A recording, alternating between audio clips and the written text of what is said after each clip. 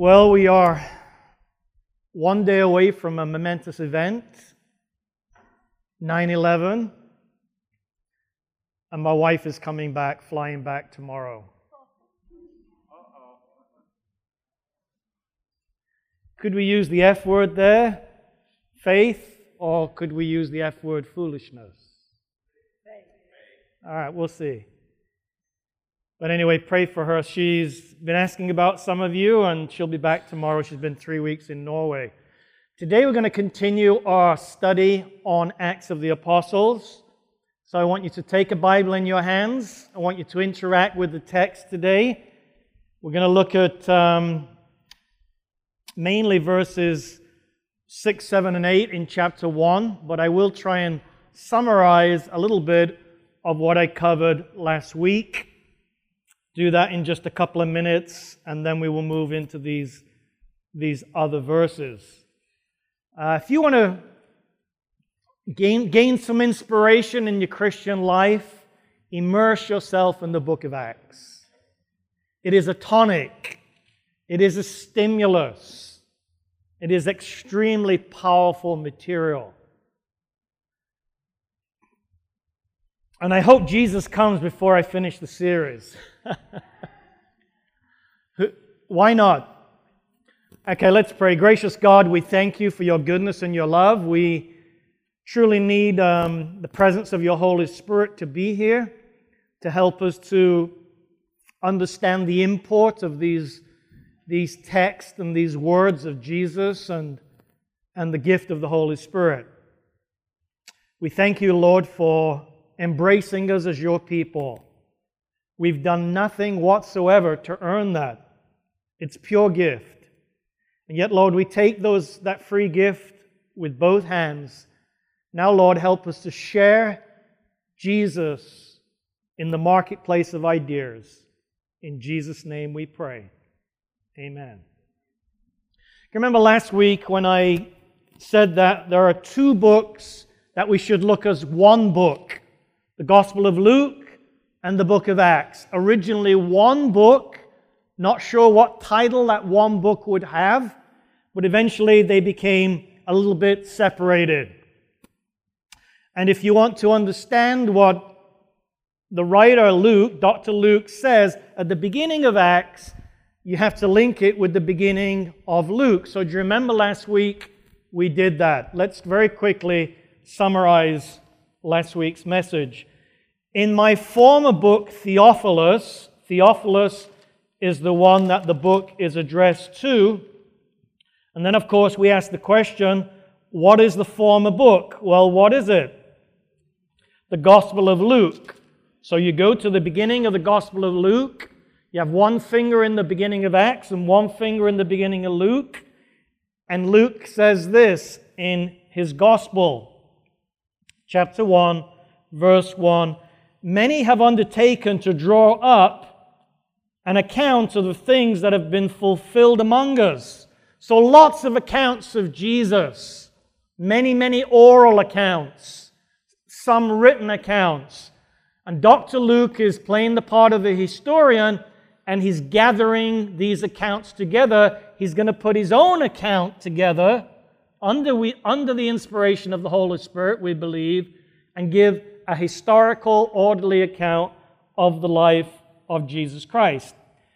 Just as they were handed down to us by those who from the first were eyewitnesses and servants of the Word, therefore, since I myself have carefully investigated everything from the beginning, it seemed good also to me to write an orderly account for you, most excellent Theophilus, so that you may know the certainty of the things that you have been taught. So it would seem to me that Theophilus there is perhaps an early convert of Christianity. Maybe he's a wealthy benefactor. Maybe he's employing Luke, paying Luke to draw up this account. I don't really know the answers to all of that. But here we have, as I said last week, a historical account. Christianity is a historical religion. Religions are not historical. Christianity is. You need to understand the significance of that. It is not just having faith in pie in the sky. There are many, many eyewitnesses, people who lived with Jesus, people who saw Jesus die on the cross, people that saw Jesus after he rose from the dead, and people who saw him ascend up into heaven. Those same people and many others would receive this tremendous anointing of the Holy Spirit, which would revolutionize their lives. By the way, this baptism of the Holy Spirit, which we will mention, even though we will not necessarily study today, absolutely empowers these people for witnessing. So we need to link two things together, maybe three things together today. What is the kingdom of God? That's on the minds of the disciples, and it's obviously on the mind of Jesus. He's spending 40 days explaining that to them. Don't you think you could have a lot of good Bible study for 40 days? 40 days. I'm lucky if I get 40 minutes with my church family. 40 days. Think of all the questions, all of the concerns and misunderstandings that the disciples, Jesus would have 40 days to try and settle their minds. Do you remember when I said this? Do you remember when you were jockeying for position, you thought there was going to be this earthly kingdom, freedom from the Romans? All of that would at least be discussed. Whether it would be fully understood by the disciples, I don't know. Because I think we see in these verses today the last inklings of the wrong ideas on an earthly kingdom that the disciples would have. So we have a historical Christianity, people that had seen and would testify to Jesus Christ. Luke wasn't one of those people. So he's going to them. Imagine interviewing the mother of Jesus. How neat would that be? Seeing the life of Jesus from the mother's perspective. That's what Luke must have done. Many, many people he would interview. So, in Acts chapter 1, I wrote about all that Jesus began to do and to teach until the day he was taken up to heaven. That's what we call the ascension. Mentioned in verse 9. We may not get to that today. We might need to deal with that next week. Until he was taken up into heaven after giving instructions through the Holy Spirit to the apostles he had chosen. And after his suffering, he showed himself to these men. He gave many convincing proofs that he was alive. He appeared to them over a period of 40 days and spoke about the kingdom of God. 10 more days and then it would be Pentecost. 50 days, 40 and 10. How many is that? What's the significance of 50 and Pentecost? A lot of symbolism there. Spoke about the kingdom of God. And on one occasion, while he was eating with them, he gave them this command: do not leave Jerusalem, but wait for the gift my Father promised, which you have heard me speak about. Now, it's important to recognize, even if I don't take you into the Old Testament passages, it's important to realize that Jesus isn't just pulling a rabbit out of the hat. There are many Old Testament texts. Think of Joel, think of Ezekiel 36, which talk of the tremendous outpouring of the Holy Spirit. Usually spoken of in the sense of awakening national Israel, literal Israel. But they are there, the promise is there in the Old Testament, in Joel. The promise is for you and for all. In fact, when Peter preaches at Pentecost in chapter 2, he quotes the passage in Joel. So the Father's promise in the Old Testament, which you have heard me speak about, for John baptized with water, which of course these disciples had been baptized with John's baptism, no doubt. But in a few days you will be baptized with what? Now many of you in this room have been baptized with water, right? If you read Acts chapter 19, which you're not going to do now, but you're going to write it down in those notes that you're taking, and you're going to read it before you go to sleep tonight. In Acts chapter 19, I think it's Paul actually comes up to some believers and he says, when did you receive the Holy Spirit? And they said, we've not even heard about this Holy Spirit. So there can be a lot of instruction and there can be correct baptism by immersion, as there was with John, but there can be a real ignorance about the work of the Holy Spirit. And what the Holy Spirit does, and He is, of course, the third person of the Godhead, He is the one who can turn the weak Christian into a powerful Christian. Now, everything in your life and in my life that draws us to God, our call, our conscience being awakened, our conversion, our being kept by the Holy, it's all the work of the Holy Spirit. Even if His name is not mentioned, He is the key player, together with the Father and the Son, in working in your life and my life and getting you into His kingdom, right? And keeping you in His kingdom. So to understand the Holy Spirit's work is incredibly important.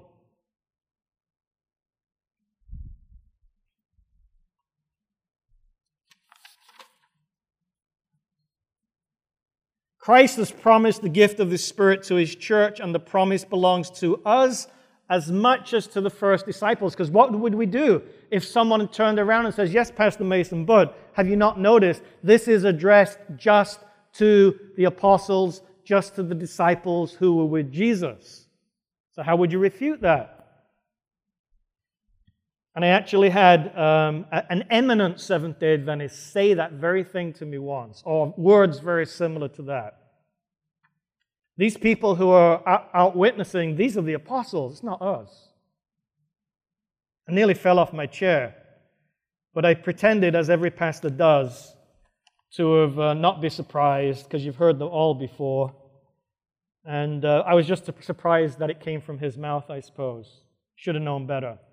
But like every promise, it is given on conditions. There are many who believe and profess to claim the Lord's promise. They talk about Christ and about the Holy Spirit, and yet they receive no benefit. They do not surrender the soul to be guided and controlled by the divine agencies. We cannot use the Holy Spirit. The Holy Spirit is to use us. Through the Spirit, God works in His people to will and to do of His good pleasure. Well, what is His will? What is His good pleasure? He wants to clone you into the image of Jesus. Okay, well, what do we know about Jesus? Everything that Jesus did that built up God's kingdom, did Jesus do a lot of stuff to build up God's kingdom? You're not sure about that? If you're not sure, read Matthew, Mark, Luke, and John. And then if that's not enough, read Desire of Ages. So everything that Jesus did to build up God's kingdom was all the work of the Holy Spirit.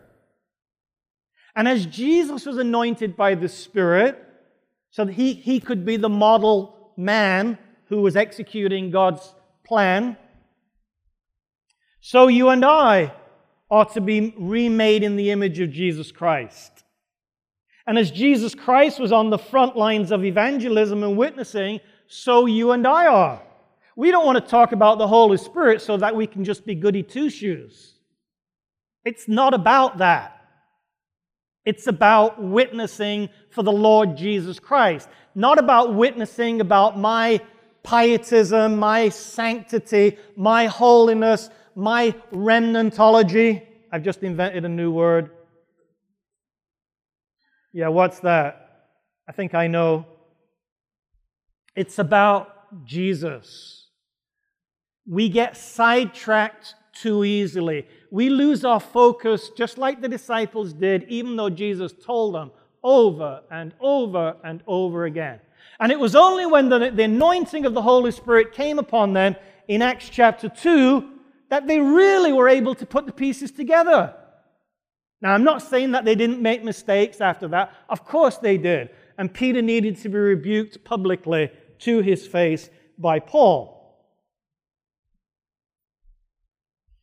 But at Pentecost and after Pentecost, there was a tremendous transformation.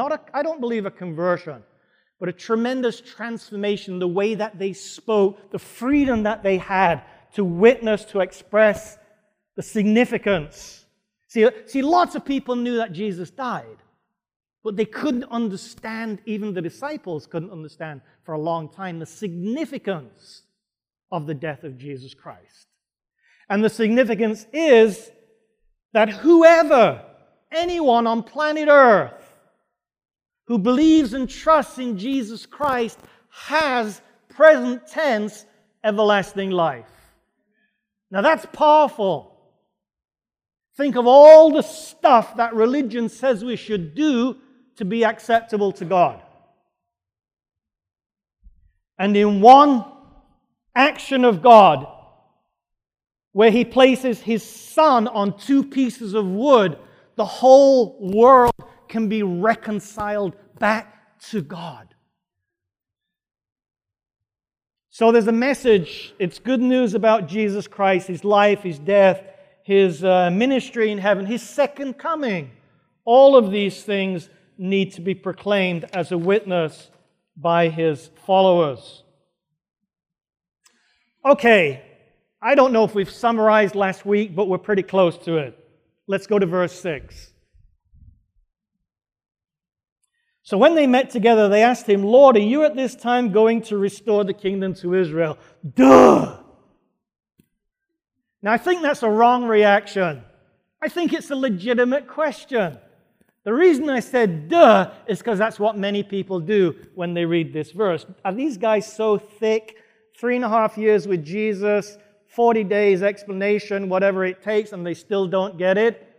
But hey, you have to understand that there are plenty of Old Testament texts, and there was this great awareness within the nation of Israel that we will be redeemed by some deliverer. Now, it's true that that redemption for them pretty much meant kick the Romans out and give us our nation back.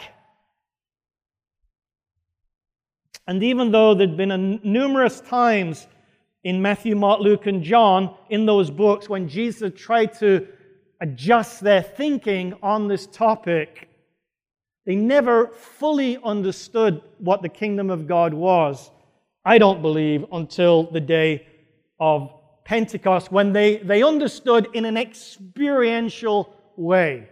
Isn't that the best way to learn? You can learn by having stuff in your head. And you can say, well, in fact, I was with some of our young people this morning. I got Jean to teach my class. Thanks, Jean. I'm sure you did well. So I could be with some of the young people, and they were talking about faith. What is faith? Well, you can have faith, I suppose, that, there's lots of evidence, even extra-biblical evidence, that Jesus was actually a historical figure. Of course, there were many Jesuses in the first century, but there was a person called Jesus Christ who actually got crucified on a cross. You can have faith and stuff in all of that sort of stuff. I suppose you can have faith that the Seventh-day Adventist teachings are correct, the Seventh-day Adventist Church is the way to go. You can have all of that. But when you experience something, I'm sure you could read textbooks on love. It's like reading a textbook on learning to swim. Somebody's got to get you and throw you in the water, which my dad and uncle tried to do with me once. I scratched their arms up, so they let go of me. And I've been fearful of water since. No, I haven't. I'm just kidding. But we've got to get in the water. We've got to experience these things. And if somebody said to me, well, Terry, we know that you love Cecil because you signed a certificate once, or you had a wedding ceremony, I'd say, doesn't cut it. I love her on a much deeper level than just something in the head or something on a piece of paper.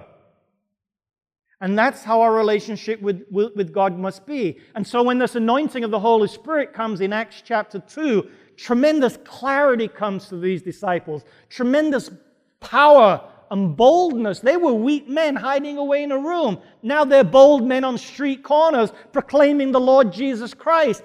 The priests and the Pharisees and the Sadducees, they must have looked over their spectacles saying, "What on earth is going on here?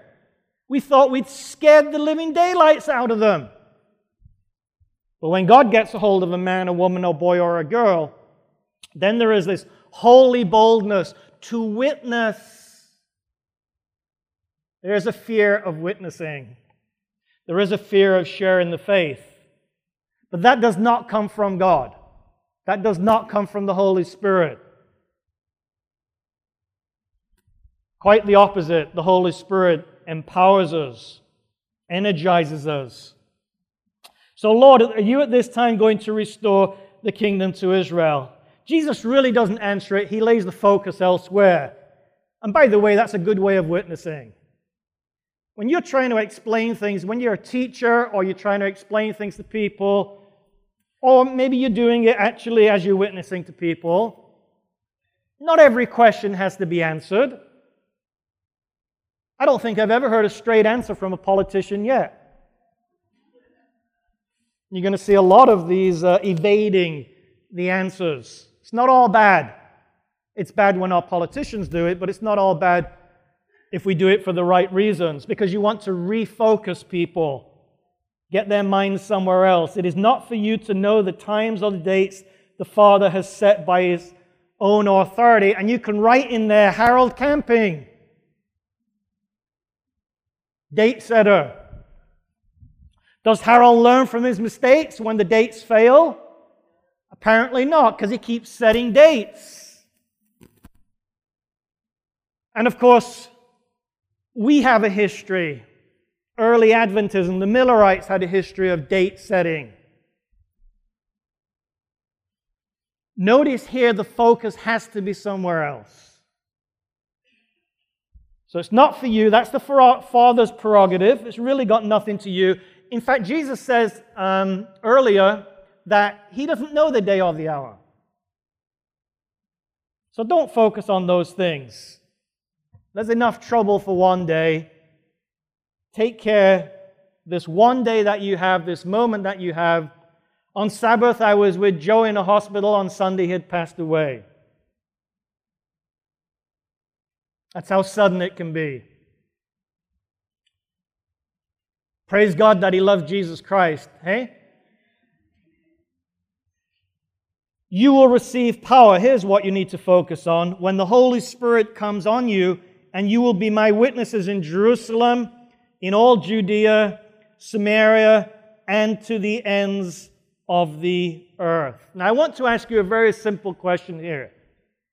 Do you know something of this power of the Holy Spirit?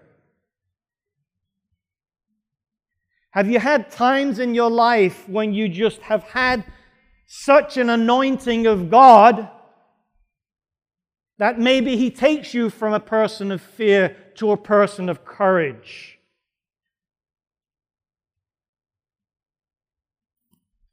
This morning with the children, we were talking a little bit about Abraham. Abraham was not Mr. Courageous on day one. Abraham was the man of faith because his faith was built up. There were ups, there were downs. And it's important to talk about the downs of Abraham to understand the ups of Abraham. Many of us in life can seem to make 2 steps forward, 1 step back. But do we learn through those experiences? Does faith mature and grow and hopefully become stronger? Even when we sin, can sin be a learning experience for us so that we can be a more faithful, mature, stronger Christian? I hope so. And every one of us should know something this morning if we call ourselves a Christian. In fact, Paul says, I believe in Corinthians, if we do not have the Spirit of God, we are none of His. The distinguishing mark of God's people is the anointing of the Holy Spirit. So often we put something else in its place. But it's you can be in a non-Seventh-day Christian environment. You can be with people that love the Lord Jesus Christ. When Emilio Canetli was trying to witness to people like Billy Graham and others, he says, I've never been with such godly people. Now, you and I may not fully understand that, because they don't do this and they don't do that. But what do they do that's right? That maybe we miss. I don't hear Seventh-day Adventists talking very much about the Holy Spirit. Why is that? Is it like a small topic in Scripture? Is it something that is a side issue, a peripheral thing? Just as long as the church is satisfied with small things, will it fail of receiving the great things of God? Why do we not hunger and thirst after the gift of the Spirit? So those of us who have the Holy Spirit, which of course identifies us as a Christian, we need to be asking for a daily baptism of the Holy Spirit. We need to be asking for a greater anointing. When we see empty pews, when we see a mission field unfulfilled in the city of Anderson or Reading or wherever else do we live, Cottonwood, Red Bluff, then we should be on our knees in repentance. Forgive us, Lord, for being so small-minded, so weak-minded. Forgive us for allowing Satan to sidetrack us so easily. Why do we not hunger and thirst after the gift of the Spirit, since this is the means by which we are to receive power? How many of you need power? Not power just to give up your pet sin. Do you think that's the big issue in the kingdom of God? It's an issue, but it's not the main issue. It's not about you. First sentence in Rick Warren's famous book. It's not about you. It's about Jesus. And if somebody like Peter had waited until perfection before he witnessed for Jesus, you'd never hear of Peter in Scripture. So we need to hunger and thirst after the gift of the Spirit, because this is the means of receiving power. Talk of it. Pray for it. Preach concerning it. Well, at least I've got something right. The Lord is more willing to give the Holy Spirit to us than parents are to give good gifts to their children. Well, let's wrap this up. He's talking about the kingdom of God. He's talking about witnessing, the importance of a witness to Jesus Christ. And he's talking about the anointing, the power of the Holy Spirit coming upon you and enabling you to be witnesses. So these men and women are included. You'll see that as we work our way through the book of Acts. Plenty of women that worked alongside of Jesus. These are the people that need extra power. In other words, there's a work to be done that's going to take them away from their small-minded, national, literal, small strip. Do you know how small Israel is, the nation of Israel? The land. The land is what it's called in the Bible.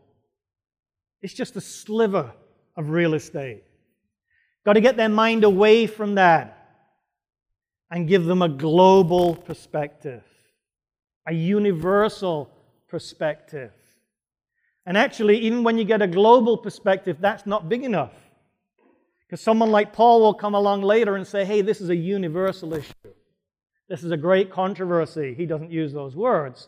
But the idea is there. It's universal. It's the whole universe that has to be reconciled back to God. It just so happens that this earth is where the play is being acted out.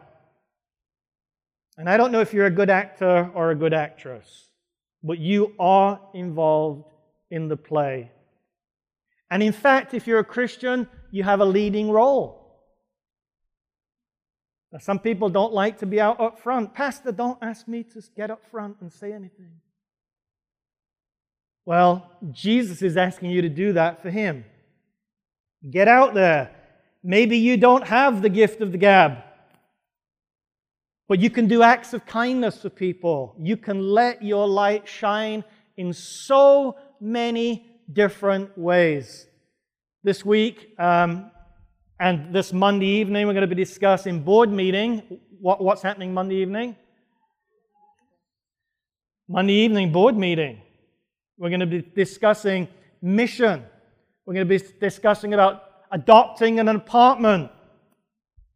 And we're going to be looking for church members who will go to that apartment and take groceries and do acts of kindness for these people. Simple, simple ministries that can touch people's lives. And if we did nothing else in this church than went out and said, "Can I pray for you?" You don't know how incredibly powerful that can be. Maybe you are the only person in 30, 40, 50, 60 years who has ever offered to pray for Fred or Mabel. Don't you enjoy being a Christian? You will enjoy it even more when you get on the cutting edge of witnessing for the Lord Jesus Christ, because the gift is linked with witnessing. That's how the kingdom of God expands and spreads. Everyone in this room, boys, girls, men, women, saying and doing something for Jesus to expand His kingdom. Empty pews will fill if we're faithful to what Jesus asks us to do. Let's pray. Gracious God, once again we thank you for our Lord Jesus Christ. And I guess, Lord, we'd better start practicing praise now, because we'll be doing that for eternity. So we thank you for Jesus, for His perfect life, sealed on the cross of Calvary so that we can have everlasting life, raised from the dead, ascended to heaven, and this great celebration, this great coronation with this outpouring of the Holy Spirit on the early Christian church. Lord, this work will not finish with any less power than what we saw at Pentecost. There will be a greater Pentecost before Jesus Christ comes back. And I pray, Lord, that every one of us in this room, if we're living at that time, will be part of this tremendous ministry of the Holy Ghost. Make it a reality, Lord, in our lives. Destroy our idols. Just take them away. Help us to focus on what's important. And we give you the praise and the honor and the glory. In Jesus' name we pray. Amen.